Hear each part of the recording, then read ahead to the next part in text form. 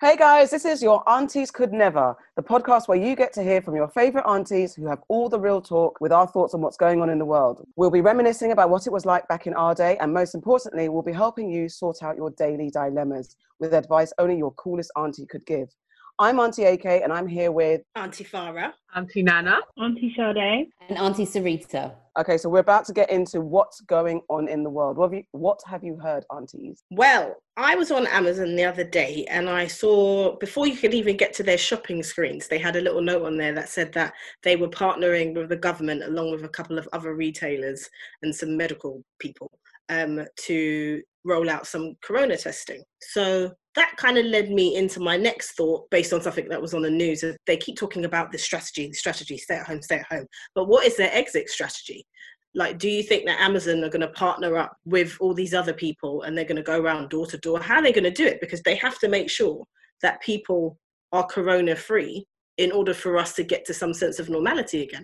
I'm not sure about buying a test from Amazon because that's a little bit, it seems like I can buy a pair of shoes, some sellotape and a health test. All I'm thinking is I wouldn't want to take a test because I really don't trust the test. And say if you take the test and it comes up positive, does that mean that your quarantine stay is longer even if you had no symptoms? And can you really trust the tests? Because I swear I read somewhere that there were some tests that were going out and the tests were faulty in themselves. Like they already had a bit of corona in the test that you were taking. Yeah, and that was on MSN.com as well. So it weren't even one of my dodgy sites that I go to. It was a standard one. So yeah, I wouldn't take a test and I'm not taking a vaccine. But I will, once they let everybody out, I'm going to be out as well. So you wouldn't take a vaccine? If there's a vaccine that rolled out next year, you wouldn't take it? Are you an anti-vaxxer? I'm not necessarily anti-vaccine as a blanket statement, but I definitely, at this point, with it being a worldwide thing, I would not take a vaccine because I think it's too convenient for any type of agenda that could be out there to just have people en masse herded in to give you something. I think I would take the test because I think this test that they're doing, first of all, is to determine whether you've had the virus or not. So that will determine whether you can go back to work or not. So I think it's important to be able to go back to work and be safe. So I would take the test. But in terms of the vaccine, it's going to be like Apple 6 versus Apple 6S. Do you know what I mean? Like, I'm waiting for the S version. Everybody else can go take the vaccine first, and then I will take it afterwards. Do you know what I mean? To see if there's any side effects. Everyone's going to have to be the guinea pig for me. I'm not doing it. There's a meme that I saw where someone was laying on bed with all their outfit put to the side or next to them on their bed. Like, this is me day before we're all allowed back outside. And I sent it to a friend and she said, yeah, that's not going to be me because I'm going to let everybody else try it outside first and then I'll come back to it. So I'm the same. The thing about taking a test though, if it's about whether or not you've had it. So I think there's two strains of it. So there's one that's is about antibodies. Obviously don't quote me, I'm not like a doctor, but there's one that's going to be able to, especially for those people who could be potentially super spreaders, so the people that don't have any symptoms but have it, they're the ones that also need to stay at home because they can infect other people. But then it's going to be able to say whether you've had it before.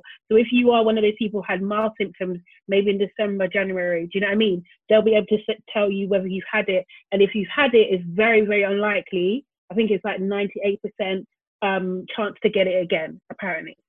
So on the back of that, then I would be nervous taking the test and worrying about the results. Because if you take the test and it says that you've got it, so that means it's like a waiting game to see how deeply it's going to manifest. And that's going to be stressful in itself. So people doing that at home, for the people who are extreme panickers or have mental health insecurity, is there support for the result? It's like waiting for an HIV test at the end of the day. Even when you know you haven't been reckless, but things happen and you take that test, waiting for those results is mad stressful. So I'd be scared to take it.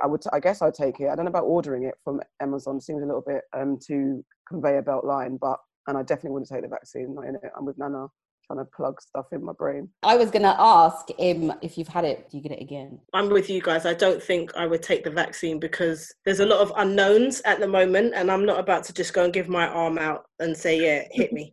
So it's like, no, I'm not going to do that.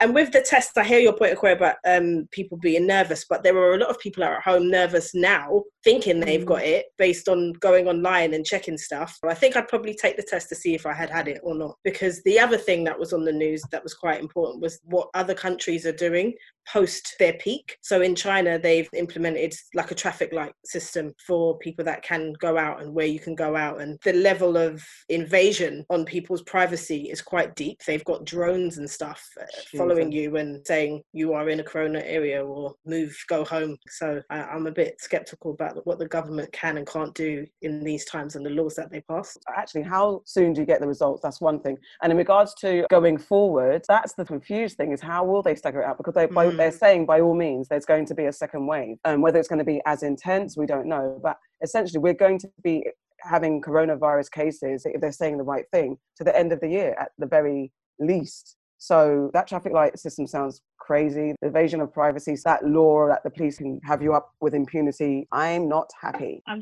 thought of another reason why I'm going to test as well, because I want to go to Afro Nation. I'm still holding on to that. So I need to make sure that I'm 100% clear to go. And I will take my test with me at the airport. Use it. These types of things, it does bring up the whole conspiracy theory about like mass vaccinations and controlling populations and all those kind of things, really. It's not a conspiracy theory.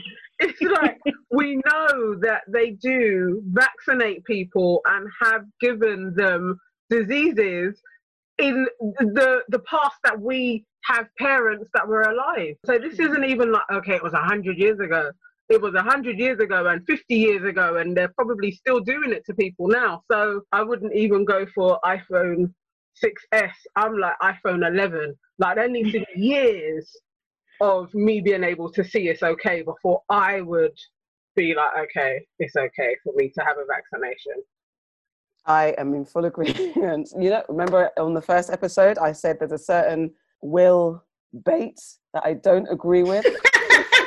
And his time in Africa, I don't know what he was doing out there. I don't trust those certain people who were doing certain things in Africa for a certain amount of time. Only now they're resigning. Let's just question the backstory, man. I'm not interested. Sorry to sound like a tin foil hat person, but mate, Tuskegee, in the Henrietta Lacks, black people don't fare well when they come to these things, man.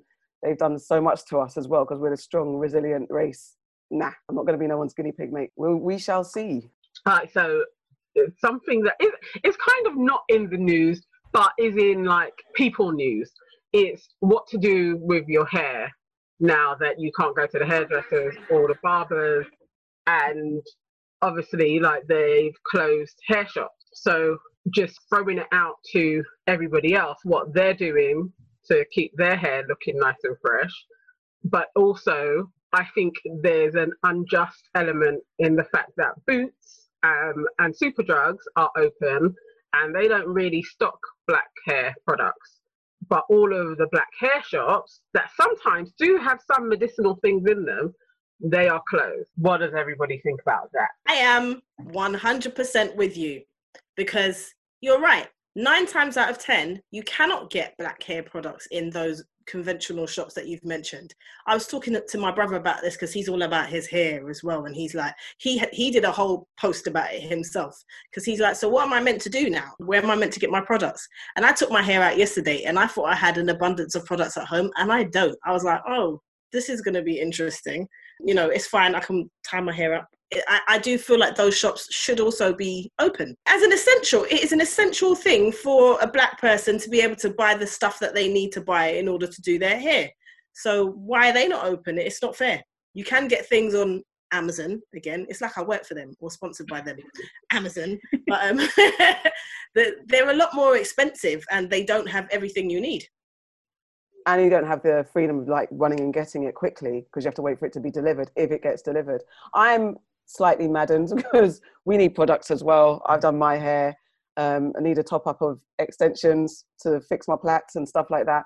I was actually surprised because I went on my grocery run yesterday and went past my shop. I was like, oh my gosh, it's actually closed, because it was open just before final lockdown. I just assumed that all the hair shops would stay open. But I think this is the same country that we don't even up till now have a cream advert for ourselves, or we don't have a hair advert for our products or anything on UK TV. So I shouldn't be surprised, but I definitely think it's discriminatory. I don't know if anyone's actually raised that point. Because the shopkeepers aren't usually of our heritage, they will be arguing it from a business point. But if it was a black-owned hair shop, they would give a better cultural argument, which leads into the fact that we need more black-owned hair businesses as well. Definitely. Things like that. Are they able to give that compelling argument? And actually, our customers, our clientele, really need these services. We provide products that they can't get anywhere else, apart from maybe a few bog standards at the Boots and the Superdrugs. I feel like definitely you can get some stuff, and definitely online is an option as well, kind of thing. There's places like Hair Pops that kind of deal with only black owned hair products. So there are places out there you can get them. I just think that it's just actually a real opportunity. Those business owners don't represent us at all. This is the time to take the opportunity to build something and build that clientele and like try and do something in this time while we have it, and move away from those shops in the first place anyway. You know, they're not there for us. They don't pump the money back into the community or anything like that. And we, you know, we're one of the biggest markets out there when it comes to hair care. So we've got to stop being loyal, or actually not even loyal. It's just a habit of shopping there, really and truly. That's what we've got to do.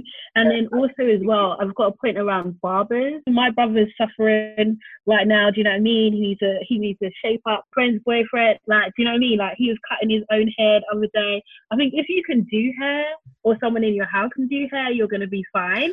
But it does remind me that those are the cultural skills that actually need to be passed down within our community. All the women in my family can do hair, do you know what I mean? So it's not a problem. But I come across so many young women who actually can't do hair. They haven't sat down and learned, or it hasn't been part of their upbringing. So that's what's highlighted to me, really. You made some real good points there. Like, I saw a couple of pictures where there was a guy and he was trying to shave his hair and he did a fade, and then it was like wrong on one side, so he kept going lower and lower and lower and lower and lower, and then he ended up with a bald head. It was just like, it was so funny. But yeah, I totally agree with you. Now's an opportunity to maybe do stuff, because I can't stand when I go into a hair shop. I ask for something and they say, oh, no, we don't have that, but you can use this. This is just as good. It makes your hair really good. How do you know, bruv? You ain't got my hair. You know what I mean? Like, I also think it's a good time for people who have struggled to show themselves in their natural state to make peace with that and find out maybe... Do you mean step away from the creamy crack? Step away from the creamy crack, step away from the hair hats and all those type of things. I mean, it's not a criticism of anybody, because I'm wearing extensions as I speak. However, it's for those who are really stuck with wearing those things. They feel that they're not beautiful enough, or they can't step out without fake hair in some way, shape or form. This is a time to get in touch with your natural roots and really look at yourself. And also, I was going to just say, like, my team is all black females. It's actually so refreshing to actually go on calls and like not have to do your hair. I can wear my bonnet, like people can just have their prison braids, like it's not a big deal. It just doesn't mean anything. It cuts out hours in the morning. It's great.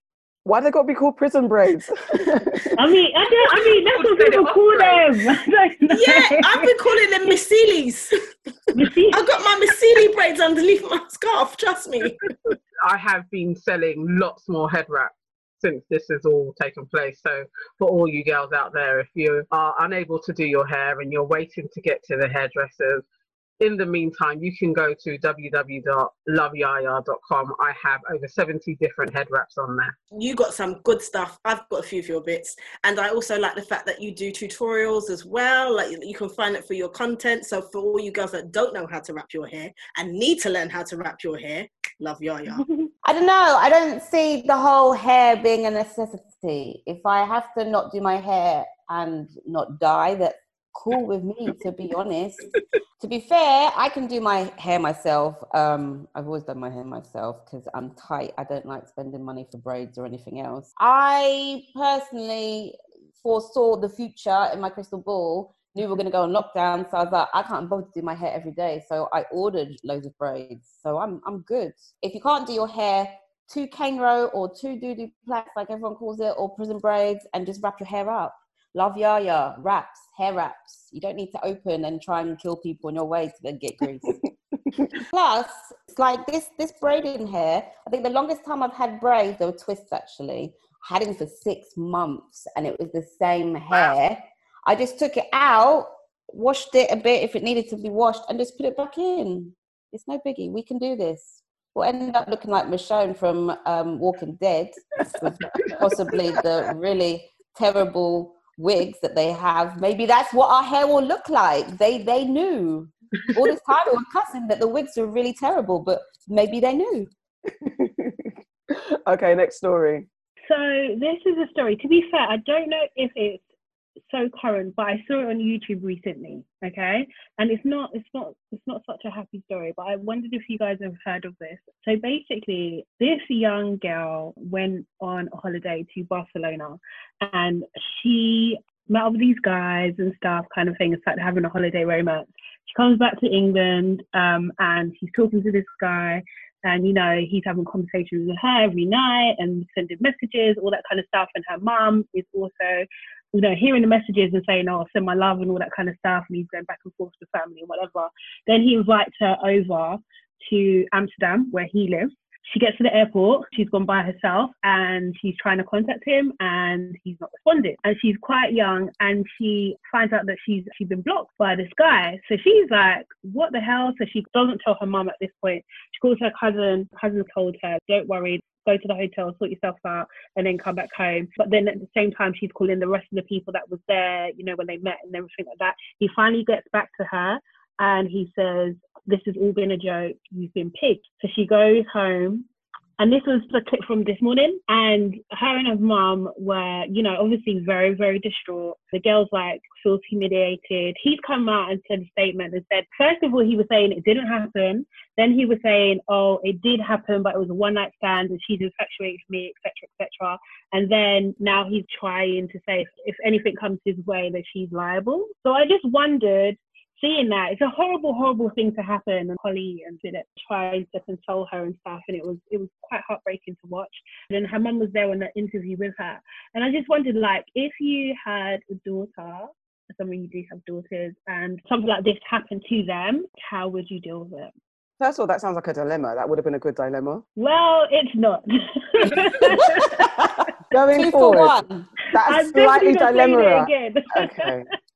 However, I was just going to say, I know what story you're talking about, and I was mortified when I read it, because it's kind of like the modern day version of, you know, when you're out and the guys take one for the team. It's kind of that, but it was never documented because we didn't have social media. So if you go to the extent of actually making someone pay money to go abroad to meet you, to have a little romance, a little jaunt or whatever, it's evil. Boys are evil. But if I had a daughter, I don't know. I don't think I'd go on the news about it and all that.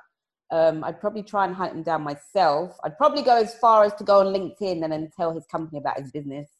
I'm one of them. I wouldn't go on the television because I feel like what I would do to this boy, there needs to be no documentation of it, you know, because I would get him in the most, anyway, vindictive possible way going. I know that's not a nice thing to say, but if you messed with my daughter like that, my child like that, my response would be to do something to you as humiliating. That's what I'd want to do. I'd really want to beat him up, but, you know, got to not promote violence. So I'd have to think of another spicy way to get him. Part of me is going to be the African mum and be like, hold on, so who told you, first of all? But her mum knew. Did her mum know that she was going to meet the guy? Yeah. Her mum knew. Her mum knew. How long was this like back and forth? That was one of my issues. Why is he not coming to see you? Like, if he's interested in you, he should come and see you. I mean, she said, you know, he couldn't come to her till October, so she had an opportunity, so she went, and her mum was cool with that. I mean, they're not African or, you know, black. Caribbean. And they're not given. Okay, they're not black. I was just shocked that her mum kind of let her go, to be honest. I mean, I guess because this is where, again, as a, black mum, it's not happening. You're talking to some guy, they met on holiday, and then, it's not for me because I haven't met him either. And where are you going to Amsterdam, to another country to meet some guy I haven't met? Nope, sorry, not happening. It could never happen. And like Farah, you do something like that, I want to find a way to bun you. As a black parent, to then go on to this morning, sit on the couch with Phil and Holly, to then be crying about this situation, to who, again, like before, me getting eaten by a tiger. No one will care. Again, my black community will look at me like, look at this fool, and embarrassment to the race. No, man, there's responsibilities we've got to uphold. Not having it. It's not happening. Yeah. End of story for me. Yeah, my kid's not going nowhere. So you're not meeting to go and meet who and do what? No, you're not getting on no plane. But really, you can't stop a 19-year-old from going somewhere. Like when I was 19, Not legally. I could go. I went to Tenerife. My mum couldn't have been like, "Oh, you can't." Well, she could say you can't go, but it was my own money, so I would go. This is the point. Of course, 19, they're adults. However, it depends on the relationship with your child. I know my child, she does seek my consult. If she was to go, that is where the line is drawn. And that's when I'd be like, who told you? And then you'd be on the couch with Phil and Holly on your own. I'm not coming to embarrass myself. I'm not coming to cry with you and support you. That's your business. Nobody told you. I will give you warning before you leave. And usually when mothers warn, that warning is a curse as well. So that's it. I'm with you, but to play devil's advocate, okay, she's 19, different cultures, whatever. I personally wouldn't go. My kids aren't going anywhere. If it was my son that did this, he'd be in trouble regardless of what age he was. Why didn't the mum go with her? A friend go with her? Make it into a holiday, and if she sees him, she sees him, but that's not her priority. That's true. That's true. But still, you know, I'm no child of mine. I don't care how old you are. Do you pay bills? Do you live on your own? I left home at 17, so I could do what I want at 19, right? But if you're living with me, you know, you have to listen to what I'm saying to a certain degree. You can't get on a plane and be living here to go and see some random dude. That's not happening. And if you don't listen to me, you have a lot of uncles and a lot of aunties who will line up to tell you about yourself. So crack on, innit? Let's see how far you get. Can I just say my goddaughter just got a futuristic warning from her mum. She literally started talking to the child already, and she's only 7, right? Allow it. Yeah, if this happened to me, I would never tell anyone. I'd be mortified in silence. I would pretend to my friends, oh yeah, we met up. I didn't really like him. Da, da, da, da. I'm not telling anyone to be embarrassed, let alone on TV. Keep this shit to myself. It never happened. But don't you think, though, I think she is kind of brave to actually come out and say that it happened to her, because it's really humiliating, right? And like, guys should not be acting like that. They should not be doing that to young girls. They shouldn't be doing it to anyone. Do you know what I mean? And I feel like we kind of live in this world where like a guy can go in and make a joke about maybe like a fat girl, and do you know what I mean? And see if we can try and pull her for a joke. Do you know what I mean? Like, and it's just not, it just really isn't cool. And they kind of need to be named and shamed so they don't do this and don't think that it's okay. And like, heaven forbid my relative in any sort of way this happened to, because gosh, just put me in the jail. Just finish it. That's what I'm saying. I think it, man. I definitely agree with your point about naming and shaming, because I think so often these cases get put to the side or people don't speak up because they feel embarrassed. So from that perspective, it's great that she did have the bravery to speak up and call him out. There has to be an end point, because that's the only way that I would get on after cussing and maybe possibly beating the child, my daughter, then I wouldn't beat her. I wouldn't. But then maybe then I'd sit on the couch as support to say, listen, because my face would be set. I wouldn't be crying.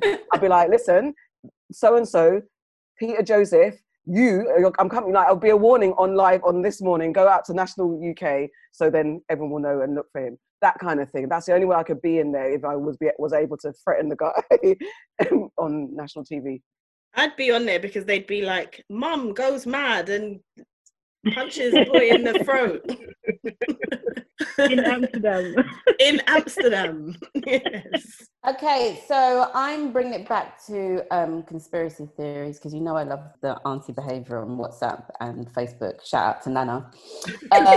So, Lee Ryan, that problematic man that was in 5, he has claimed. Blue. So I haven't heard his name for a long time. I don't follow the English Blue band. Blue, the boy band Blue, the black boy with the blonde hair. Yes, Right. yes, Lee Ryan. He was the problematic one. I think he always comes out with random statements. When 9/11 went down, he was like, "What about the whales? Why are we not thinking about the whales? Why is it focused on 9/11?" He comes out with shit like that. So recently, he's like Kerry Hilson has claimed that 5G is linked to coronavirus, but also that he believes that the devil himself controls the government. He posted a picture on his Instagram, 2 pictures side by side. One of the picture had looked like a doctor because he had a glove on. He was injecting a hand, and in the other picture, it was an X-ray of the hand with a microchip in it. And he was saying need to stop doing drugs. He was saying how this is where the government's going. This is what's next.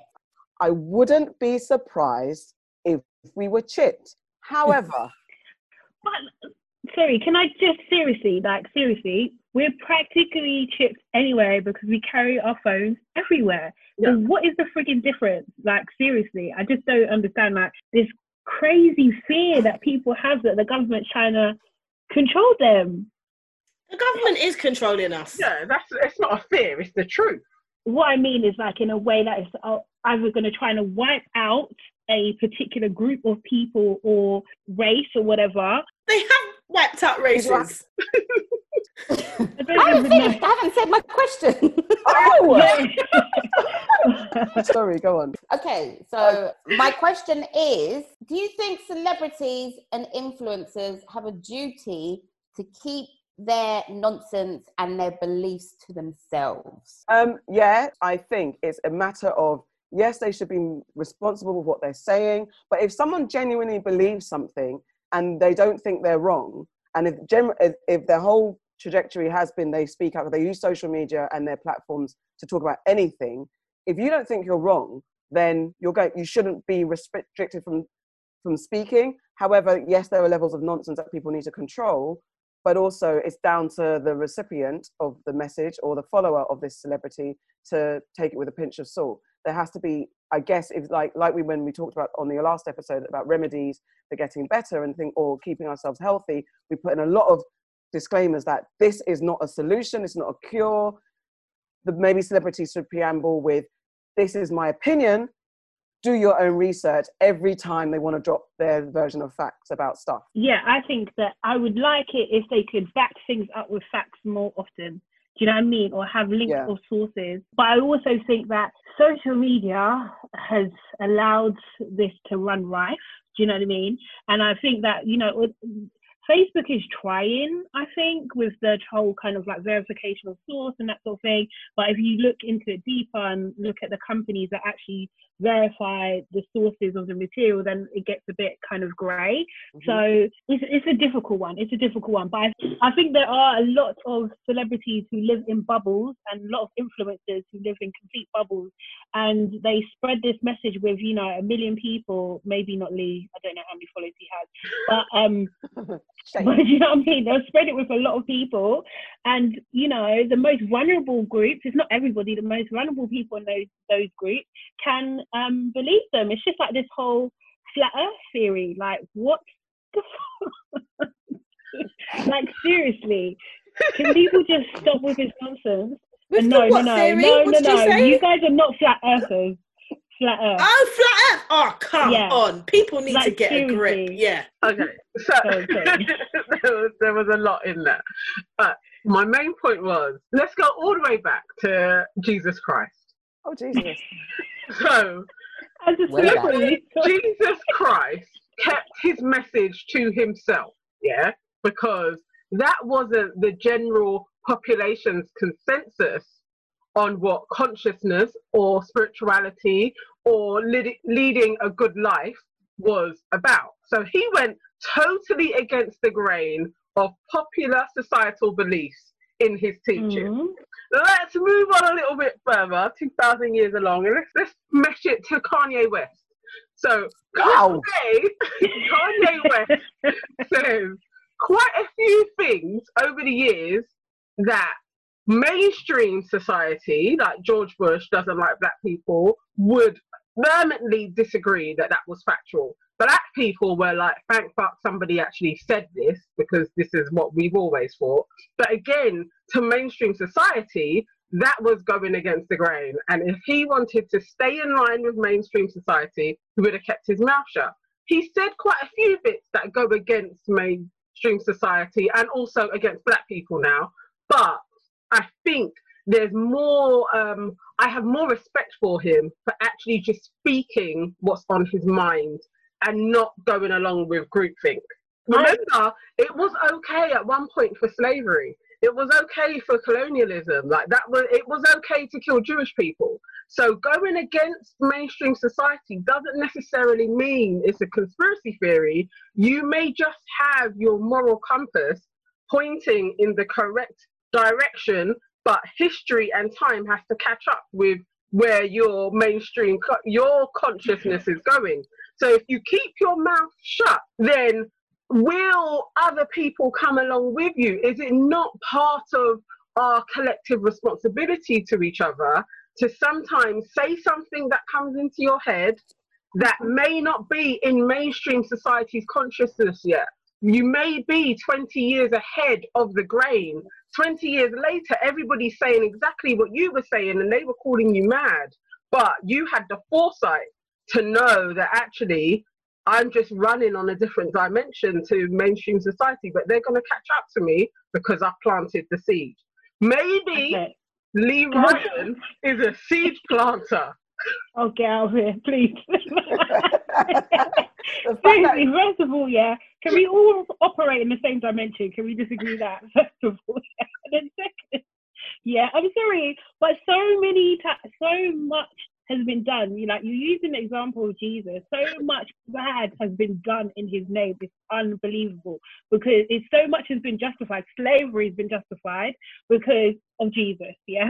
No, and then Kanye's just trying to get attention. That's his primary goal in life, is to get and keep attention. He's the same as Wiley. That's all they're trying to do. So no, I don't agree to this whole because I'm saying something different, I should listen to you because you're in the future. No, bruv, you're here. You're right here. You're in this time. Yeah. Let's work as a society and respect each other. Of course, you can have a difference of opinion as long as it's based in fact.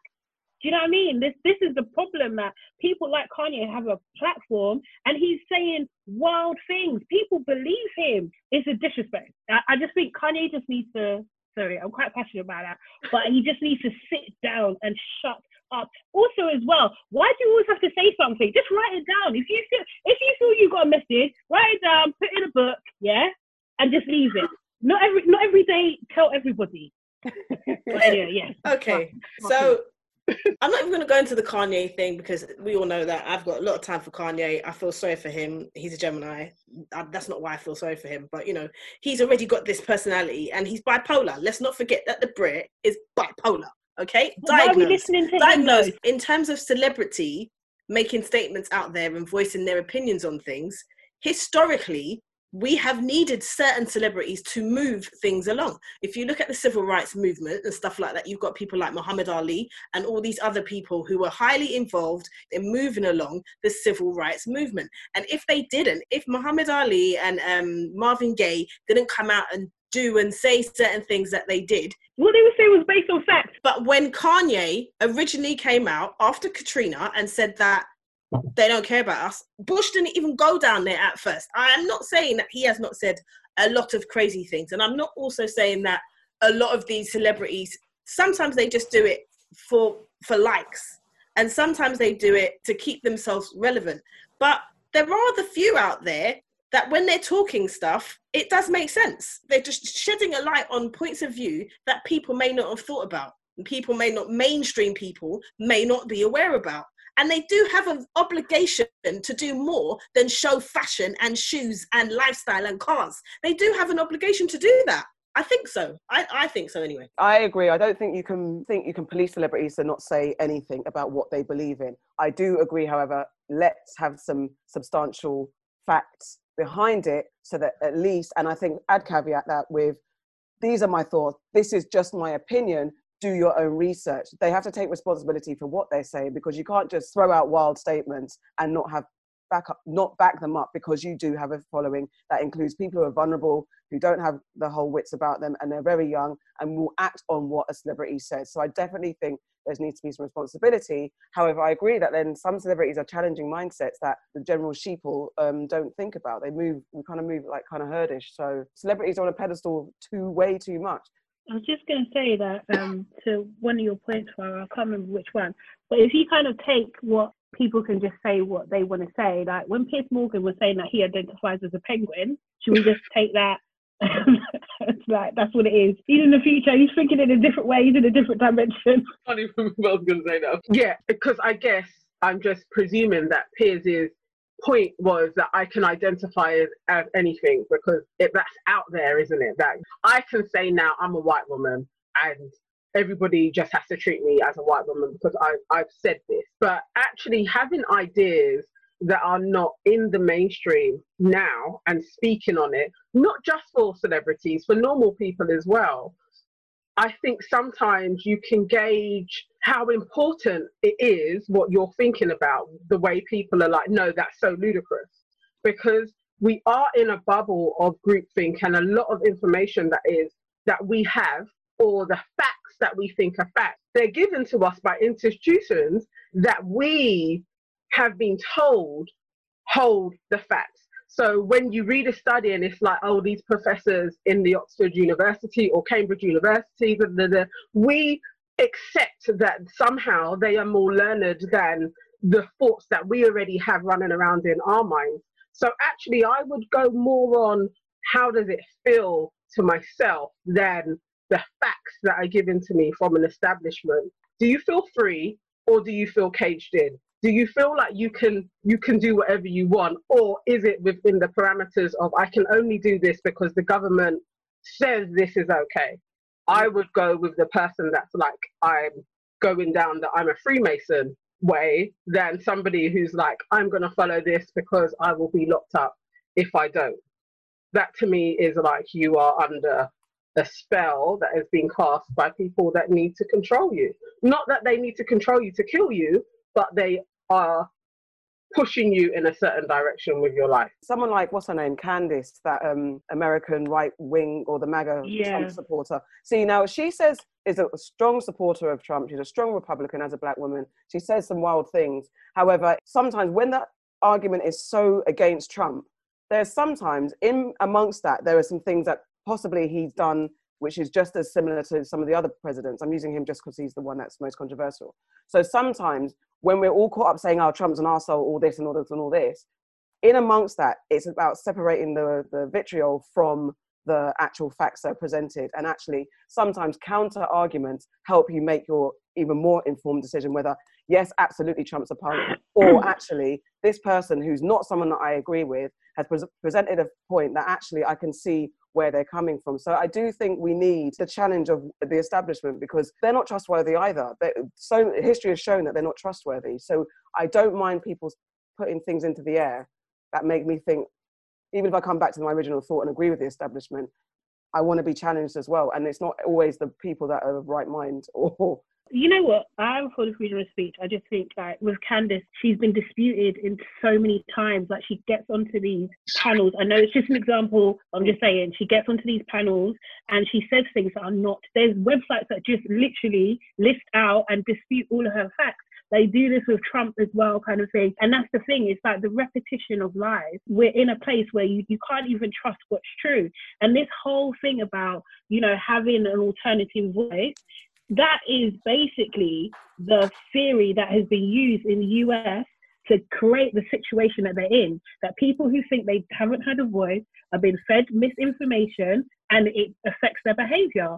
So it's like, as well as it can be thought-provoking, and we have the privilege to have have that dialogue even, do you know what I mean? Like it can also be very dangerous when used in those kinds of ways. So I get what you're saying in terms of it can help you cement your own point if you're battling against someone. Yes, I get that. I understand that. If it's a fair fight, right? If it's a case of what you're saying is true and backed up with facts and what the other person is saying is true, not just because you're popular, that you can just say whatever you want, and because you're popular, your opinion is more valid because you're popular.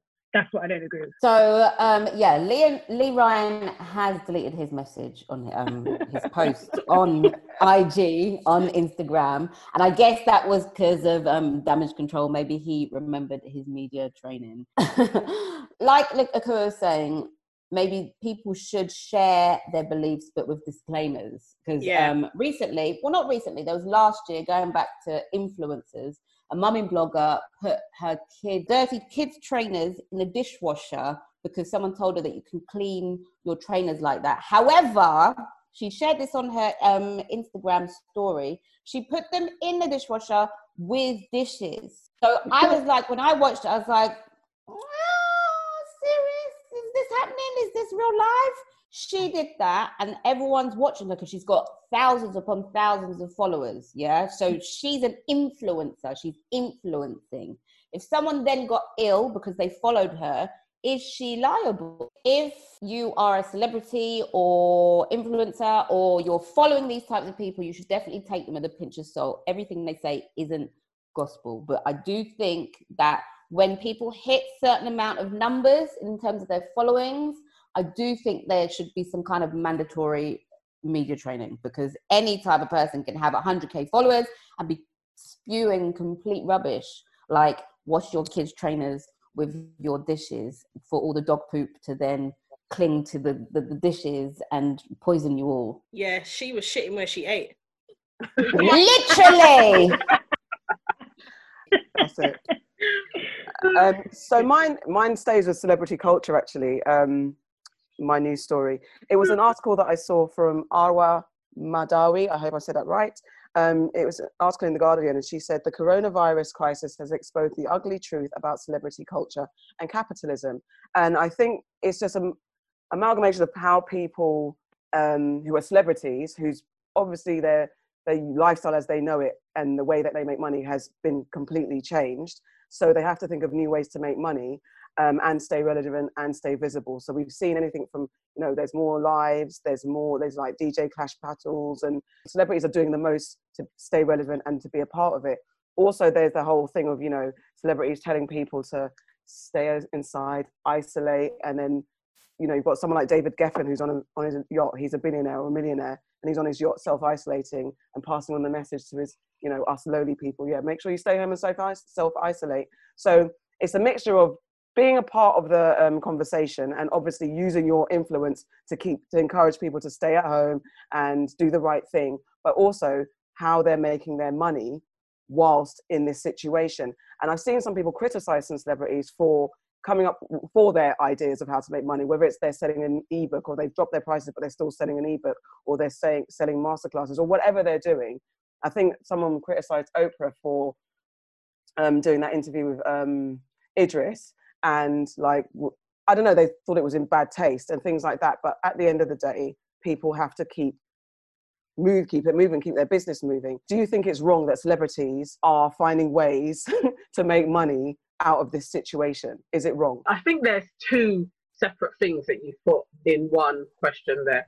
I don't think it's wrong for anybody in this present climate to carry on with your business, because nobody stopped anybody's bills. So you still have bills to pay. You still have people that you need to pay as well, so your employees. So I think that's different. I've been noticing the celebrity backlash as to when they're preaching to the masses. So either you're like Pharrell and his 150 million, and then you're going to be like, guys, we need to all get together to help the NHS, to help the medical staff with their supply shortages, when he himself could sort it out himself, like with a few million, or I'm sure there is a group chat that they're all in. 5 of his best friends could get together and sort out a large district in New York and supply them. It's things like that where it is slightly tone deaf, that you're reaching out to people, like reach out to folks on your flipping WhatsApp or your text message group. Don't do it through Twitter. I like that they're getting that pie in their faces, like, actually, no, we're not going to listen to you carrying on this kind of charity beg and bowl scenario. Like, now is not the time for that. But in terms of commerce, I think that's different. And also people just realizing how needy celebrities are. that actual drive that gets them in front of millions. I guess this is now, we can see what that is, what was in them that drives them so tenaciously to be in front of all of us. And again, it's a bit like, yeah, we're sick of that now. So this may change.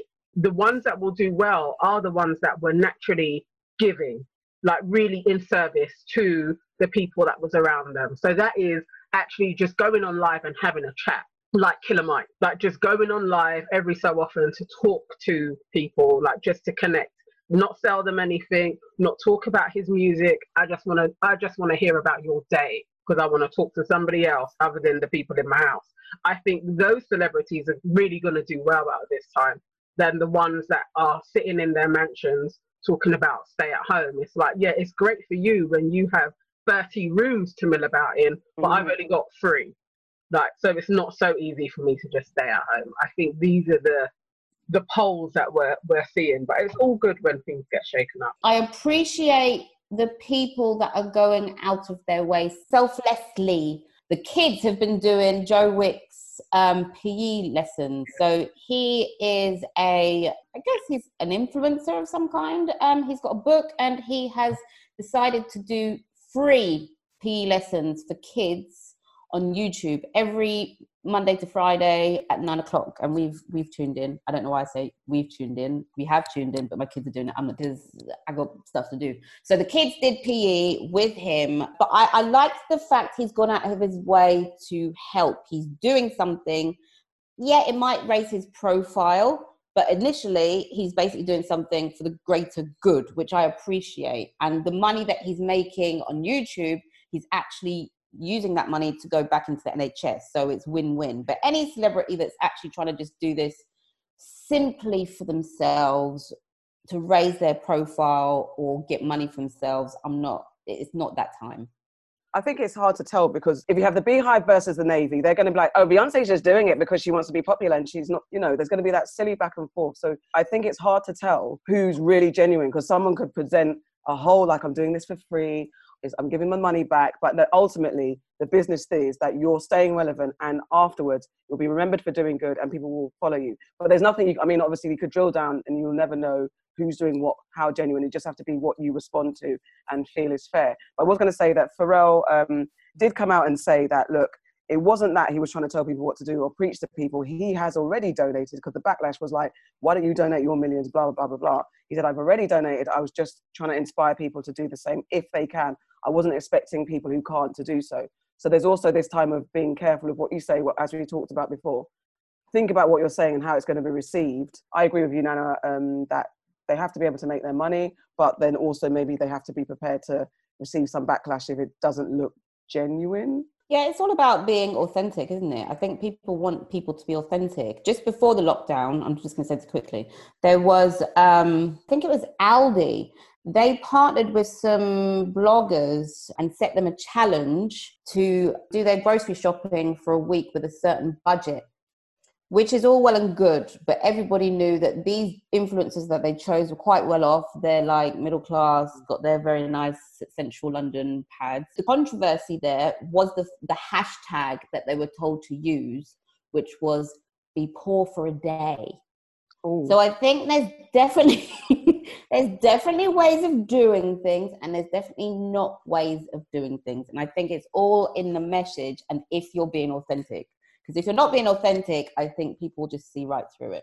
That reminds me of the Kendall Jenner, is it Kendall Jenner, when she did the Coke advert? I just thought the same thing. That's exactly what came into my mind as you said that. Yeah. Yeah, that was so bad. The Pepsi advert. Yeah. Pepsi. Pepsi, sorry. And on that note. Hey, I'm Auntie Sarita, and you're listening to Aunties Could Never. Now it's time for the aunties to fix up your life. Aunties know best. So I've got a dilemma that came straight into our inbox, and it's from a man who would like to remain anonymous. So he's married with children. However, he's in a relationship with a work colleague. He's on lockdown with his wife and kids, but misses that other woman. Should he come clean and leave the wife now and possibly run the risk of giving the other woman corona? Or should he suck it up and use this time to work on his marriage? Coronavirus! shit is real. Oh my God. We've got real dilemmas coming into inbox. Okay. People want us to fix their lives. Okay, there's so much in that. So much. Firstly, dirty bungle. Dirty. Secondly, I mean, what does he mean giving the other woman coronavirus? Has he got coronavirus? Or is he just talking about being exposed, going outside? Well, I guess if you leave your house, you might transfer germs. Oh, I see what you mean. innit? I see what you mean. Know. Okay. No, he should not leave his wife and kids unless he's at the stage where he feels like the relationship is over. I mean, I am not promoting extracurricular activities. As I said in my first thing is that he's a dirty bungle. He needs to relax himself and maybe use this time to get to know his family and work on his issues with his wife. And if he can't, then he needs to man up and be like, this is not working for me, and move on. Because he's just hurting everyone in this scenario. Dirty bungle. Anyway. So let's say it's been like 2 weeks for him, yeah, and he's decided enough is enough. I'm thinking the fact that he's even asking after this dilemma, he knows I want out of my marriage and I want to be with my mistress. I would prefer, as a wife, that you just go about your business. I don't care if corona, apocalypse is happening outside. You need to just dust as soon as possible and we'll deal with it as we deal with it. If you get sick, you get sick. That's the Lord with his big hands on your head giving you corona like that on your forehead. Like, yeah, I would want him to go. I think, bruv, leave. My thing is, he didn't say, I think in the letter, he didn't say that he was in love or anything. He just said he misses her. So this sounds to me typically as a man who's had his cake and his extra piece of dessert, because it's like, does he just miss the sex and the freakiness and the creeping around and the thrill of cheating on his wife? Because he could then decide to leave his wife, go to the mistress, get the nookie and the fun that he thinks he's missing, and then realize actually, in all this, in all this coronavirus madness, the world's gone to shit. I miss my wife, I miss my kids, and then he's going to try and come back. Nah, he needs to chill, work it out with his wife, have that conversation. Really, does he really, really want to go? Corona's made everything intense. Everyone's emotions are like frantic. Next week he might be like, you know what? It's not that deep. My wife is amazing. So I think he needs to take time with himself, and we'll have a conversation with himself and the Lord, mate. He needs to go. So I would actually advise him, if he wants advice as someone, go, just leave her. If you fuck up, that's for you, bruv. You're not coming back. You're not coming back here. Do you know what I mean? So he just needs to go. Because he's cheating on her anyway. Do you know what I mean? Regardless of if he's missing her now, he's cheating. He doesn't respect his home. He doesn't respect his marriage. So go and take the risk then.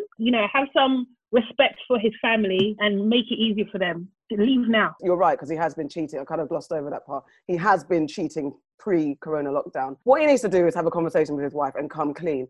And if there's something that could be rectified, I don't know, if everyone's relationship is different. If there's something that the wife can see, like, I understand where this happened or how this happened, if there's any reason that she can see it and they can work it out, it's absolutely up to her how they solve it. But yeah, he first and foremost, come clean.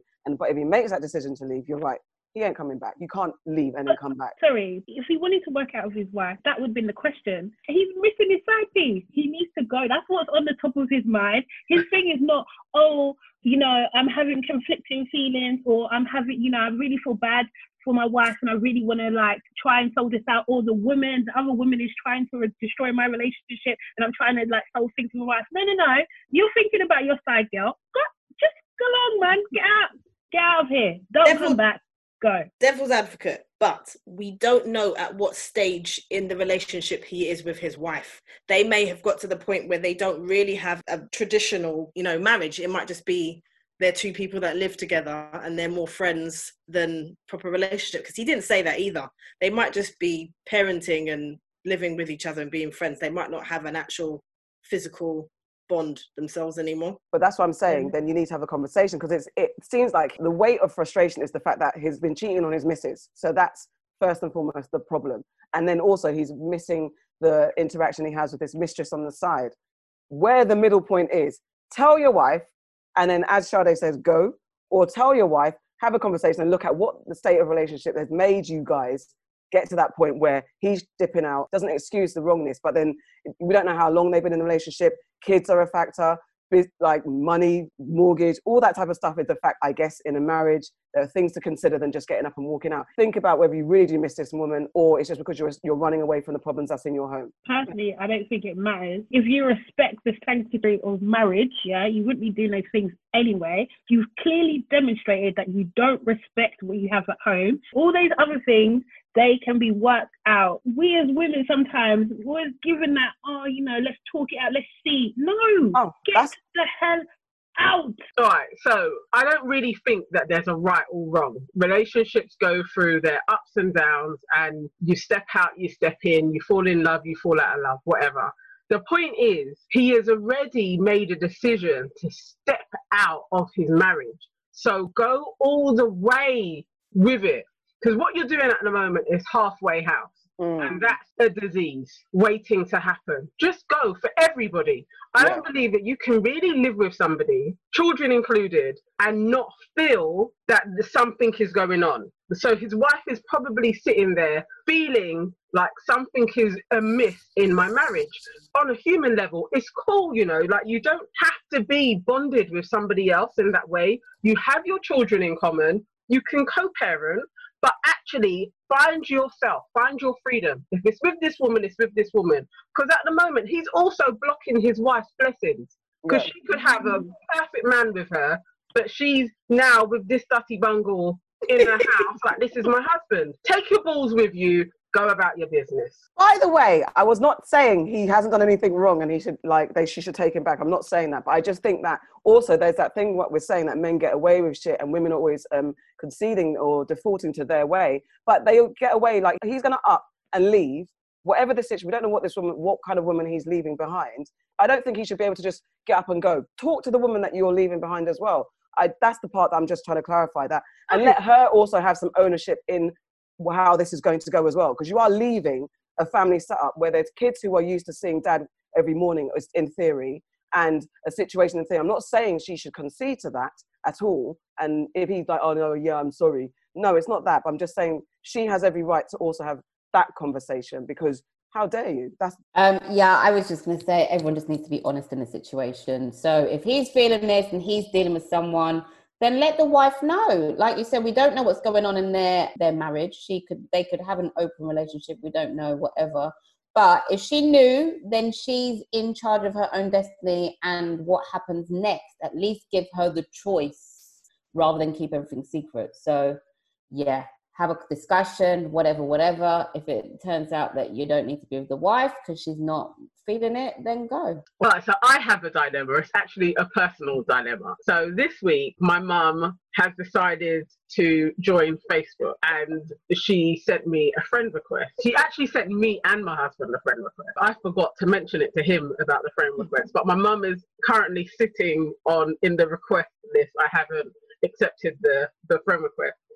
So then Russell came to me and was like, your mum has joined Facebook. Should I accept her friend request? And I was like, you're on Facebook way more than I am, and you share some dodgy shit. So she loves you. So if I was you, I would just keep her in your list. I think he actually did accept her because, he is the great guy. So that's the dilemma, is should I accept her? And then also my mum is a proper conspiracy theorist. She sends all of and she comments on stuff. Like, she will write a blurb on her thoughts when she's sharing it. And she does like doing videos. She does a little bit similar to Tina Knowles. Like, have you seen Beyonce's mum? Yes. Corny jokes thing, and can be quite embarrassing with it. My mum can send through videos that she's made on her phone. She makes GIFs as she's learning how her phone works. So all of that is probably going to end up onto Facebook. At the moment, it's all kept in WhatsApp world, but now it could be in Facebook land. What should I do? Can I just say, your mum sounds great. Like, She's a G.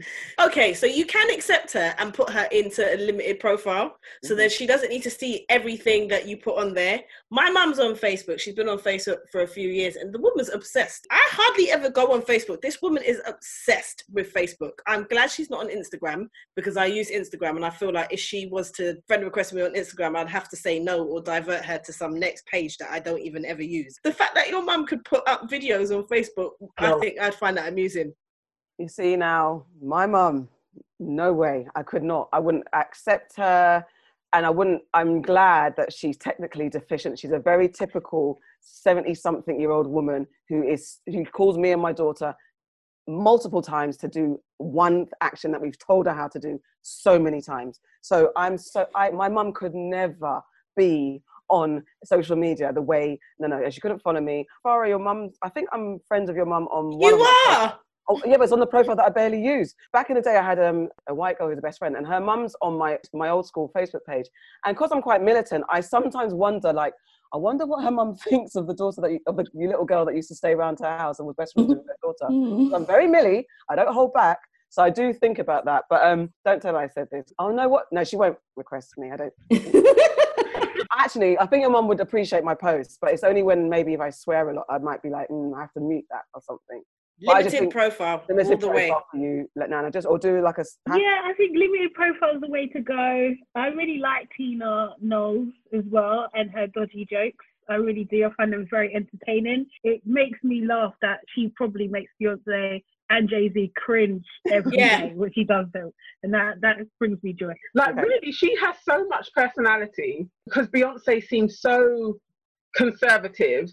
And her mum actually really seems quite fun. It's a bit like, where did you get this conservative restriction? I do think Beyonce is a wild chick behind closed doors or out of the limelight. When people accuse her of not being black, black cause, I believe, and from the things I've seen, I think she's blackety black.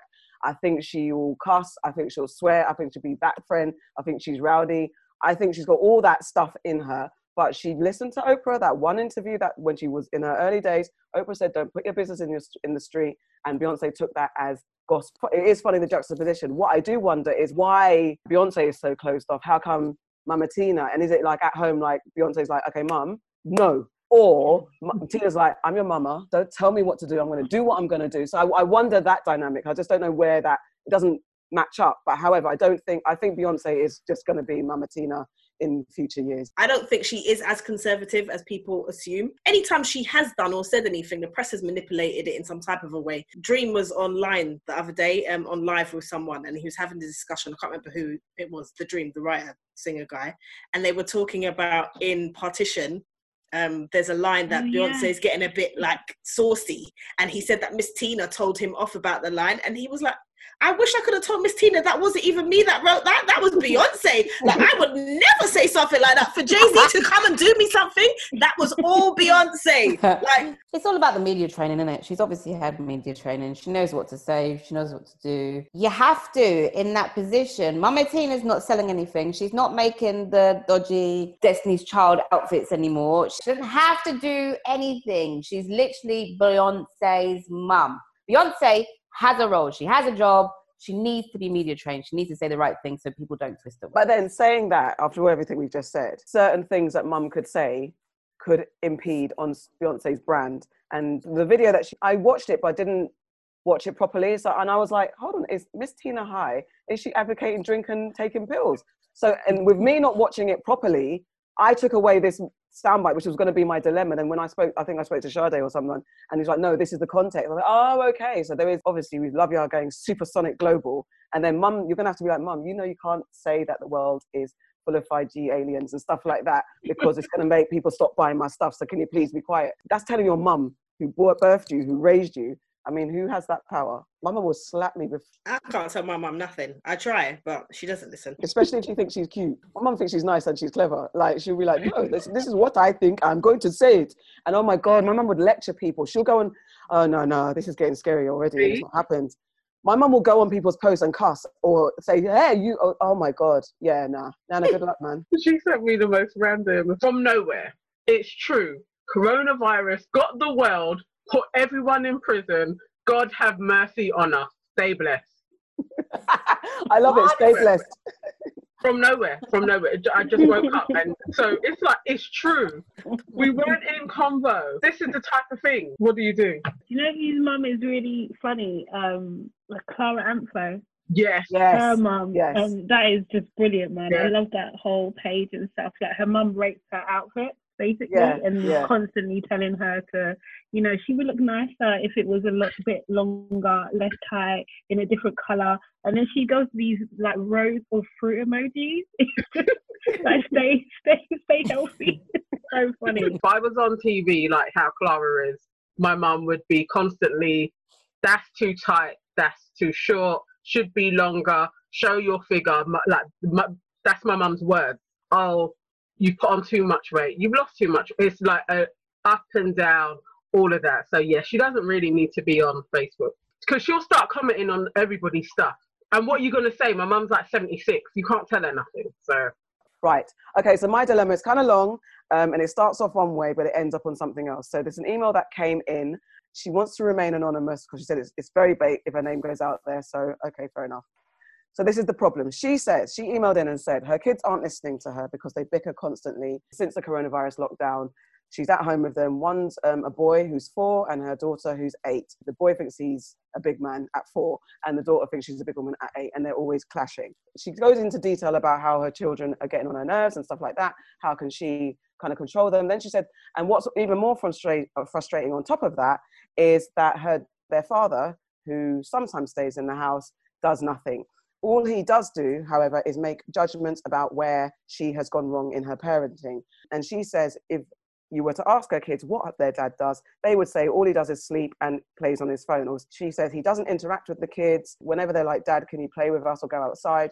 She ends up stepping in because he always says later, later, later. She's frustrated because she's like, the father comes from a family of guys who are all, you know, interact with their kids. They may not be great guys individually, but yet they're all present fathers. She's frustrated with the kids in the home every day. He's there in the house. He's been there for 3 weeks. He does have elsewhere to go, but he's there on the couch doing nothing, criticizing her parenting with the added level of an 8-year-old and a 4-year-old bickering. She said, what can she do, first of all, to maybe get her kids to stop fighting so much? And 2, what should she do to deal with this man? Okay, so I remember when I was growing up, my mum and my aunties used to practice this thing. What was it called? What's it called? Oh, yeah, licks. That's what they used to practice, licks. So one of the things that we were told to do is like, go and get a belt and put the belt on the door handle, yeah? And carry on with yourself. And that belt will be used for you. Ain't no 4-year. I cannot imagine my daughter's 6. She's going to be 7 this year, trying to run me in the house. I mean, okay, I don't have 2 children, so I don't understand sometimes but I've grown up in households with children, siblings and stuff like that. And you can't be running your parent. Like, what is that? And as for this man that's sleeping on her couch, criticizing her parenting skills and not doing anything, he needs to pick himself up and leave. Go to your yard. I might as well be on my own. If you are not here to help me, what's the point of you being here? And what are you showing to our children as well? You sitting down, not saying nothing, letting them get away with what they want to get away with, and then you want to tell me about myself. Pick yourself up, go and have this corona quarantine in your own yard, yeah? Don't come around here with your nonsense. That's my advice. Get him out and get a belt. Get him out and get a belt. Can't get a belt nowadays. Didn't say you have to use it. Just a threat. You just have to have it. Sometimes the threat of it is more than anything else. Because trust me, when we used to see that belt, we weren't doing nothing. We're staying in line. I am definitely not saying that you should lick your kids, because I don't even hit my daughter. It's not even about that. But the threat that she might get hit, that helps. Get a belt. Get him out. Any other thoughts? Okay, so I've got multiples. I found that just keeping them busy and entertained makes them not argue as much. They're going to argue because they're kids and that's what they do. However, it's week 4 for us. The first 2 weeks, I just let them do whatever. It was constant arguing, constant. But I think at this time, kids appreciate schedules. They're used to going to school and things coming in and doing what they're supposed to do. So if she can maybe schedule some activities, even if it's them working together, you don't have to go all crazy and get the bite size curriculum out and set proper work, but just do something fun. Maybe get the kids to work together, set lessons for each other, that kind of thing. As for the husband or a partner, yeah, I'm ignoring him. He can do whatever, and then when Corona's done and dusted, he can get out. Obviously, she needs to have a conversation with him, because he shouldn't be criticising the way she's parenting if they're parenting together in front of the children anyway. Just a big no-no. They need to agree on the style that they're going to use to raise their children, and if they don't agree, then they've definitely got a fundamental problem. And then I agree with you, Farah. I don't think they have to have a strong conversation whether it's beneficial for him being there or if it's more detrimental him being there. Do you know what I mean? Because having that constant criticism in front of the children is going to impact them in a negative way, and that's not good. I would think I would need to know more about their relationship, to be honest, to say whether he should definitely stay. But if he can't hold his mouth or be in alignment, then he kind of probably really needs to go. And then with the kids, I agree. I think it's just about keeping them busy and changing up their activities and kind of like wearing them out to a certain extent, which is a lot of effort. And also maybe changing your approach and your thinking towards it. A lot of these types of things is about acceptance, accepting the kind of partner that you actually have. Do you know what I mean? Or the kind of, I don't know if they're actually together. Are they actually together? So just to fill in some blanks, they've been together for over 10 years. It seems like, from what I'm picking up, it might be like a childhood sweetheart thing. She says that he's not been any different. This has been their relationship. It's been one-sided. She's conceded a lot for him. She said that family members keep telling her that she must leave and she doesn't. So it sounds like she's got an issue personally, which is another thing we could discuss. You know, you mentioned that he's got brothers who are different in their child's life. That's a comparison thing. You can't be looking at other people and comparing in that sense. Do you know what I mean? You have to accept the partner that you have. You know, no one can change because you want them to. If they're not going to change for them, they're not going to change. Yeah, and you have to accept that and kind of really like make a decision and really move on. Otherwise, you're just going to be the one suffering the whole time, and it's going to be damaging to your children in the long run. Yeah. I literally was thinking exactly the same thing. Really going through that situation step by step that she's in at the moment, she can't change any of the people in the house. So she can't change her children. As much as we think we have so much control over the other humans that we live with, especially when they're smaller than us, we can't. She now has to manage herself because the whole situation is she's not managing. So you're not actually managing your interactions with the people in your house. You're letting them run roughshod over everything, and all you're doing is being in reaction mode. So you're reacting to their behavior and you're deeming it as it's bad behavior, but you're not actually doing anything to try and manage the situation so that it's running more effectively.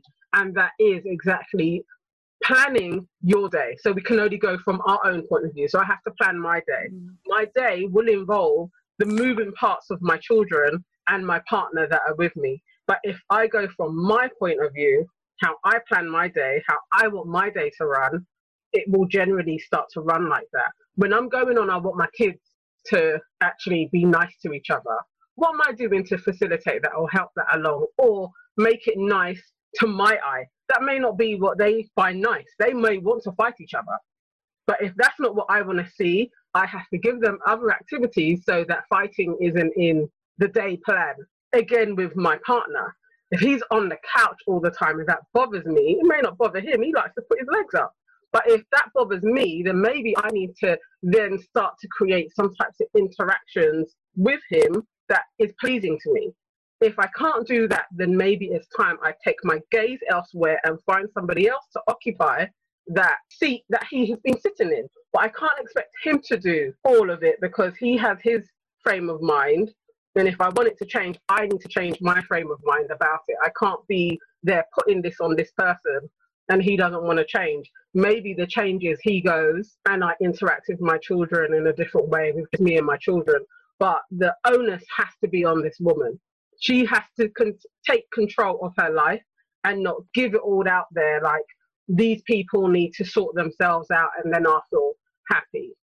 That's just not how it works. Yeah, I was going to say I agree. I think she's reacting, from what I'm understanding, she's reacting to the pressure that's in the household. instead of working out how to resolve this, she's lashing back and shouting and screaming and getting stressed and worked up, because she just said, I feel frustrated all the time, I'm tired all the time, I feel taken advantage of, but I just don't know what to do and how to do it. And it sounds like he needs to absolutely go. It's interesting you said that she should adapt her gaze away from focusing on changing him to what she wants out of life.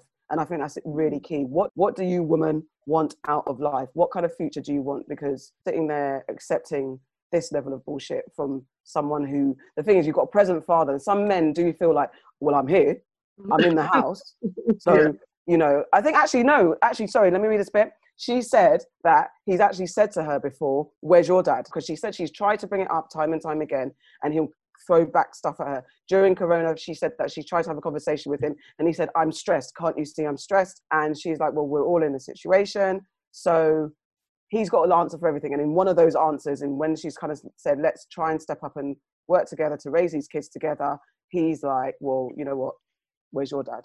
So then, as if to say, justify the fact that he's in the house, so he shouldn't really be criticised. So if he's just in the house, sitting down, not having an actual relationship with his children, not co-parenting, then what is the point of you being there? That doesn't show your kids anything.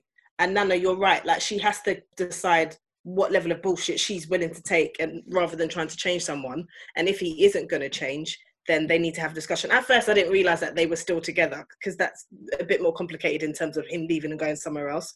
But my thing is, my response to that would be that it's not about where my dad is, it's about where you're at with your children and the relationship and the memories that you make with them. I'm just going to add, like, I just think that there's so much pressure and expectation on women to put up with this. Like, if he's not actively cheating or, you know, hitting her and stuff, like, this situation should be manageable. Or, like, I think there's a lot of pressure for women to be, it's not that bad, so I can just deal with it, do you know what I mean? Or there must be something wrong with me because I'm not handling it well, and that sort of thing. But I just think, like, I wish that pressure just wasn't there, because I think that people would just make different choices.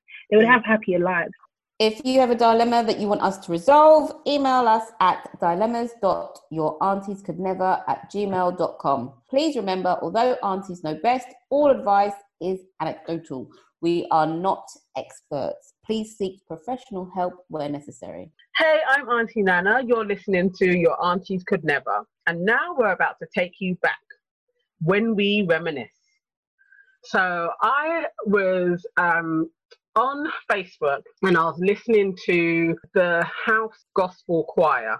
You guys heard it. They've done their version of Wookiees, The Battle. And listening to that, if anybody wants to find it, it's just a brilliant rendition from a choir doing The Battle. But it really took me back to Colosseum. Wow. Spoonie used to play that track every single Sunday. So we used to go Colosseum twice as nice, religiously, like we were going to church. We were there every Sunday. Didn't miss it. Probably for a year straight, we went every Sunday. And yeah, he would always play it. So sometimes he would come on, because he was generally the last DJ. So he would play at the beginning of his set, or he would end the night with The Battle or Brass to Celebrate Life. So that became like my anthem just in my head. So listening to it again, like literally I did shed some tears as I was listening to the choir doing it. It just took me back to, that would probably be 1999, going raving and just thinking like life was so beautiful. All I would think about was Sunday in Colosseum. Do you guys have any other raving experiences to share? I'm with you on the Colosseum. We also went to Colosseum like it was church, and definitely remember the closing tunes. My garage anthems, first of all, it's Never Gonna Let You Go, because that was the first tune as we transitioned out of jungle into garage being a thing. I was at first like, I'm not listening to garage, I'm a junglist, I'm not listening. And then I heard, for some reason, Never Gonna Let You Go. And then I was like, oh, this is not so bad. It had a little bit of a breakbeat that I thought, yeah, I can get into this. So that was my first garage anthem. And then it was Desire. And because that tune, there's something about it. And I had a dancing partner at Colosseum. Throughout garage, there was one guy that used to always dance with. We never did a thing. We never went out. We never did anything. But we just had, he was my raving partner. He was my raving boyfriend. every time we went out, and it was Desire that we always danced together with, and Destiny, and I'm Feeling High. I'm Feeling High. Feeling High. Listen, that is my anthem. And Girl, It's Your Body, the Johnny Gill remix, the it's like, Girl, It's Your Body. It's about the breakbeat. It's got like dun dun dun dun dun. That's oh my god. Those are height, peak. I mean, I've got hip hop anthems, I've got jungle anthems, but if we're talking about garage, those, yeah, man, raving days, garage, Coliseum, excellent. I really consider myself a raver. Like, I rave.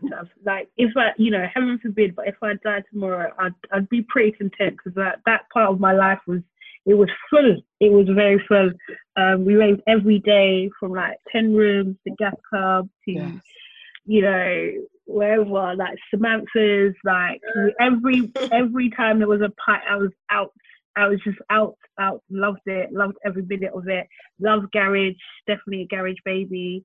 There's too many tracks, to be honest, but the one that always makes me smile is probably Egypt in the Morning, just because it's just like, in the morning, that it's just like such a feel good kind of like everyone singing, just always reminds me of like good times.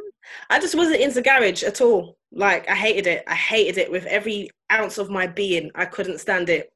I was frustrated and vexed every time, because I was well into jungle. Like, I was a jungle list, yeah? So I love jungle. I was upset when it started to get rubbish.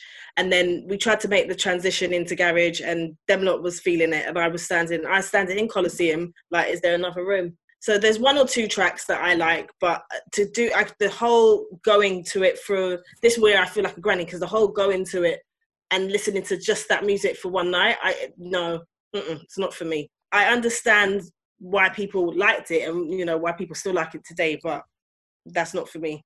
I used to love jungle raving. I went raving from the age of about, 15. I would go to raves. Like, we'd go, I don't even know how I would find myself in these raves, because no one ever had no car, but we'd be like in Stratford Wrexham. I'm from West, so like, how the hell did I end up in Stratford Wrexham? Like, the raves like Orange and stuff like that, where it would start at 4:00 in the morning and finish, you come out and you have to have your glasses, because it was just nuts, like just people around you and all them sort of things, like Voodoo Magic, all these raves. There were some great, amazing raves. Like, we always went to every single rave, Jungle Fever, every single venue. We had new clothes all the time. I don't know how I managed to do that at 15, 16, 17, 18. I don't know how I did that, because I can't do that now. But I'm like you, Sade. I feel like I raved enough in my life that if I could never go to another rave again, I am satisfied that I raved my pants off. Like, you know what I mean? Like, Yeah, I'm tired. I'm tired. I did all the raving in my 20s. Garage Nation, I think I went to Coliseum twice. Chinese slippers, handkerchief top. I did all that. The days where we would go out and not really wear makeup, it'd be mascara and lipstick, because you're going to sweat it out anyways. I did Malia, Iron Apple a couple of times. I think my tune is Gabriel. When that comes on, I'm like, it was and I can't love her. And then when it just that's my jam. And also it's the way, it's the way. Hold on now. Everyone's like, oh yeah. Hold on now. That's a big tune, but that was a jungle tune. That was a jungle tune. I like it anyway, man. I don't mind. But like, I think with garage and jungle, sometimes it would combine. It would be like house, garage, jungle. There was like elements. But it got towards the end, and I would be that person that would be falling asleep next to the speaker. I would just pass out. So I don't even go out anymore. I can't understand how, like, you get your girly holidays and you go out every single night. I cannot even do 2 nights in a row now. I'm like, no, dead to the world. I cannot. So, we're still doing that. I can't do that. I mean, I always wanted to count, because me and Farah, we raved together. So we were in it together, going to all the Oranges. I feel sorry for this generation that don't have the clubs that stay open till 6, 7, 8 in the morning. We had lock-in parties. I remember after going to Coliseum, I think it was after Coliseum, you'd go to Dutty Gray's. It was Gray's Inn Road, but we call it Dutty Gray's, because it was like It was not nice. Disgusting. It was early hours of the morning. You go to the next part of the party. It can't have been because Coliseum was on a Sunday, so I don't know what rave it followed. Someone will remind me. But whatever the case is, you'd go to the after party at Gray's. And the thing with Gray's, it was a dark, dingy room, but the music was like, because obviously Coliseum and stuff was commercial. You got the good tunes, but you had the commercial tunes. Gray's would play the ones that you're hearing on the pirate radio stations. And it was dark, it was smoky, and people were, not me, I was a purist. I was a purist, but there were people beyond the, on the drugs, and it was just grotty. However, you'd get your best like, because the music was so deep. So Dutty Grays was one of them, and Channel Club, and the whole thing of us getting up in the early hours of the morning to go raving in Leicester Square at 3:30, 4 o'clock in the morning, and then to come out at midday and then go to the McDonald's, which is now a Lego, by the way, in Leicester Square. Yes. All that kind of stuff, them history's there. Like people be checking each other out in McDonald's at 12:30, and then that's when you'd make a decision: where we're going to the next party, or we're going to go home. And then I'd go home and not be able to talk to mum. Be like, Mum, I've got to sleep. I am blatantly deaf in one ear because of the jungle raves and the massive speakers and standing next to them. I remember you'd leave a rave and you go home, and me and my friend would be like, "Can you hear the music? Can you hear the music? Yeah, that's a tune. Listen." And it's ringing in your ears. Yeah. Oh my word. No, that's exactly. I was just thinking of, it was Orange that would take place in Leicester Square, and then in the morning. Finish it about at midday or 1 o'clock or something, and it would be right. But even that, a standard 10 till 6 rave, and similarly, I was like 15, 16 going out. And I wonder now how I was able to do that, pay my ticket, do an outfit, and go on a night bus. We would jump on a night bus with glasses on and walk down hills to get home. And it's just like, I would never, well, I don't even go on transport now anyway, but it's just, I don't even know how I did. Where did I get the money from, please? Somebody tell me where I got the money from to rave with one drink. It was always a Malibu and Coke that lasted me 8 hours. Listen. Unless a dude bought you a drink and he was like your best friend. Literally though. I don't know how we did it, because we were a crew. So we had the South girls and the West girls. We don't know how we made it work. And I remember getting in cabs. Don't understand how we had money for cabs. But someone posted, I think it was Zena Tuitt, shout out Zena. She posted a picture of a Maximus flyer. Now Maximus was in Leicester Square as well. I think it's where the Haagen-Dazs is maybe now. Yeah. And that was it used to play a mix of music, jungle, hip hop, everything. So it'd be a nice mix. Music was wicked. The flyer said £3. £3. The tickets were definitely cheaper, and I remember going to concerts and buying tickets for £12 and things like that. When you go to concerts up in Leicester Square and all those things at Hippodrome and things like that. So prices were definitely cheap. I wasn't working, so I don't know where the money came from, but we managed to make it work. I remember going to like raves up in Birmingham. My friend, the only friend that drove at the time, making sure that she doesn't fall asleep at the wheel when we going up there and coming back, all that type of stuff. We found ourselves in Milton Keynes. And I just have to say, I was a jungle dancer. Alpha and Omega dance troupe. We were like the queens of the jungle days. So we used to dance for Jungle Fever and, what was the other one? There's Jungle Fever and the other big one, Roast. So we used to be official Roast dancers, and we danced for Jungle Fever, and we used to tend to come out when Brocky and Depp were playing sets. So we were fire, and we had a routine, one main routine that people started doing back to us because we used to do it all the time, but that wasn't the point. We looked gangster on stage. So yeah, that was like the highlight, because we used to get VIP, go in and think we were nice and all that type of stuff. But yeah, man. How were you going out at that young? How were you getting in? I left home at 15, so I was just doing whatever anyway. And me and my friends, we used to go to all the raves where it was free before 4:10 for girls, do you know what I mean? And we would save our money to buy champagne so we look hot, do you know what I mean? And stand on the speakers and dance. That's what we used to do. We used to get on the speakers and dance. It was just such a freeing time. Like, our motto was, because we were going through so much hardship in our life, it was just like dance out the demons. That was it. It was very therapeutic. It wasn't really about meeting guys or anything like that. It was just we need to cleanse ourselves, innit? You know what I mean? Or something. I never had fake ID, and I don't remember lying to get into places. I think a lot of the raves were our age group, or were they not? No, they weren't. Listen, they were not. But they would just let you in. They just didn't care. at them times. They didn't care. Lion. We never got asked for ID. We never had to take ID. I remember like years later, and I'm talking maybe about 10 years later, I went to one rave in Hippodrome and they were like, can we see your ID? And I was like, hold on a minute. When I was 16 and I used to come here, you never used to ask me for my ID. Right. Why are you asking me for my ID now? But yeah, like I totally agree with you. It wasn't about man in them times. It was just going out with the girls and just raving. And you didn't have to dress up and wear heels. Like you could dressing up with stretch jeans and a pair of trainers and a nice top. That was it.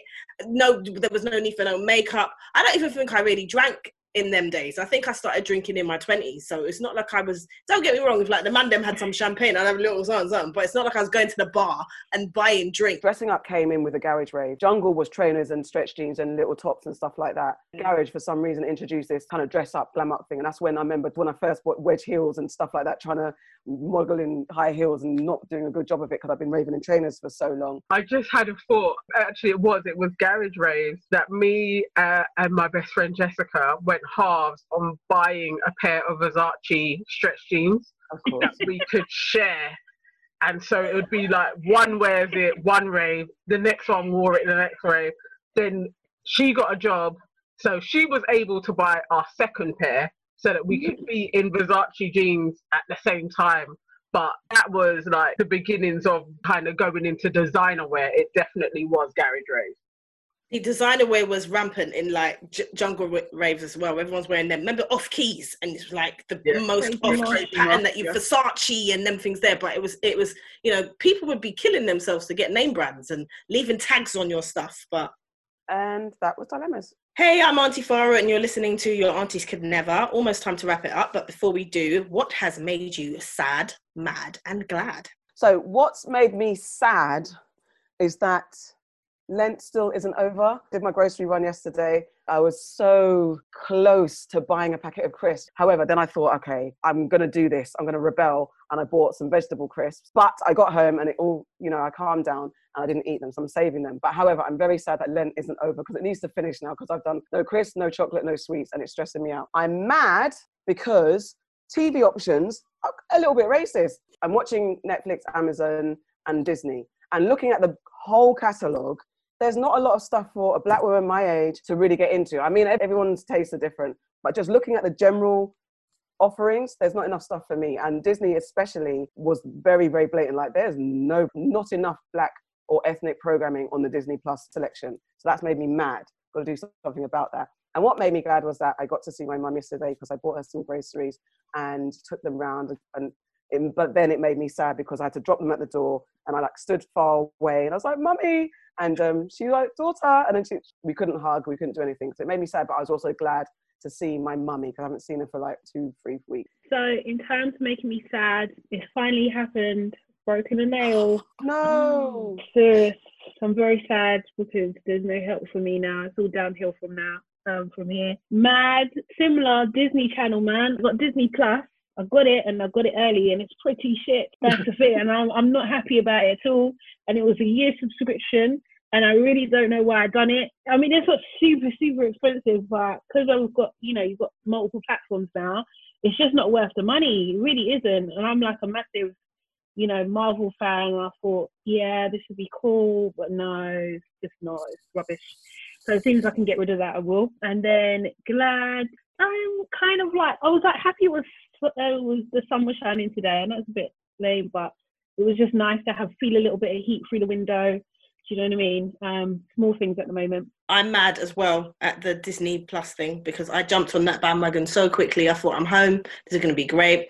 My daughter's going to love it. There's going to be so much for me to watch. And I've gone on it and I'm like, yeah. And then I'm trying to figure out if it's just how I'm using it or, because at the moment I'm having to stream it from my phone to my television because my TV hasn't upgraded to get that. So I'm having to do it that way. So I'm like, maybe it's just the stuff, how it shows up on my phone. But I'm just not finding much. I've watched like all the Thors. I've watched Black Panther. I'm going to do the Avengers and stuff like that. But I thought there would be so much more on there. And there isn't as much as I had thought. And I'm with you. I'm like, I just paid the straight £50 because it was on discount. So I just paid that for the year. So I don't feel that bad. If it was coming out of my account every month, I'd be like, this is annoying. But yeah, that's my mad and sad because I expected more. my glad is that today or yesterday, my IT coordinator hooked me up. So now I have a big screen and a keyboard and a printer to work from home, because working off my laptop screen was doing my head in, and it's just like, I can't see everything and I need to reconcile this against that, and it was just too much. And now I've got my screen, and today I got my emails down to 5 in my inbox, and if you ask AK, that just doesn't ever happen. I've always got like 200 and something. So that was good. That's my glad. That's made me glad too. My sad, my glad for the day. I'm sad that I miss espresso martinis. I really got into espresso martinis going out. They just taste really good and they keep me awake, because as I said, I'm the type of person that will fall asleep on a night out. I'm mad I don't have any espresso martini ingredients or glasses, so I can't make them at home. Yeah, so that's quite annoying. I'm glad Netflix has a new show which is called How to Fix a Drug Scandal, and I'm quite obsessed with all these kind of crime documentaries, and I pretend that I'm a detective and try to figure out what happens before they even say. So I'm looking forward to starting that. I'm sad that tomorrow it's my nephew's 18th birthday, and we are in two minds whether to go down to my mum's and kind of have an outside celebration with the family, so that we're outside communing with each other. So we 2 may meters apart. 2 meters apart, yeah, proper social distancing, all of that jazz. Okay, government. So we'll have space, but yeah. So we'll probably do that. But yeah, it's just sad because it's his 18th, and you only turn 18 once, and it's in this vein. I'm really mad that the fabric shops are not open, because I'm really missing fabric shopping. It's really annoying me. I know it's not an essential, but for some reason I feel like fabric shopping is an essential, and at least one of them in London should be open, or moody open, like just, I don't know. But yeah, that's making me mad. And I'm glad that on Sunday the 5th, it's going to be 20 degrees in London. Ooh. We're not allowed outside.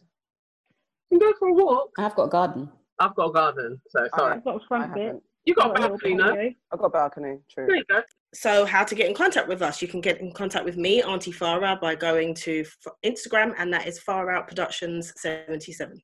Catch me, Auntie AK, at the British Blacklist. Catch me, Auntie Nana, at Love Yaya on all the platforms. You can catch me, Auntie Sade, at Sade Salami. Hey, this is Auntie Sarita. You can catch me at Hey Sarita. That's HeySarita.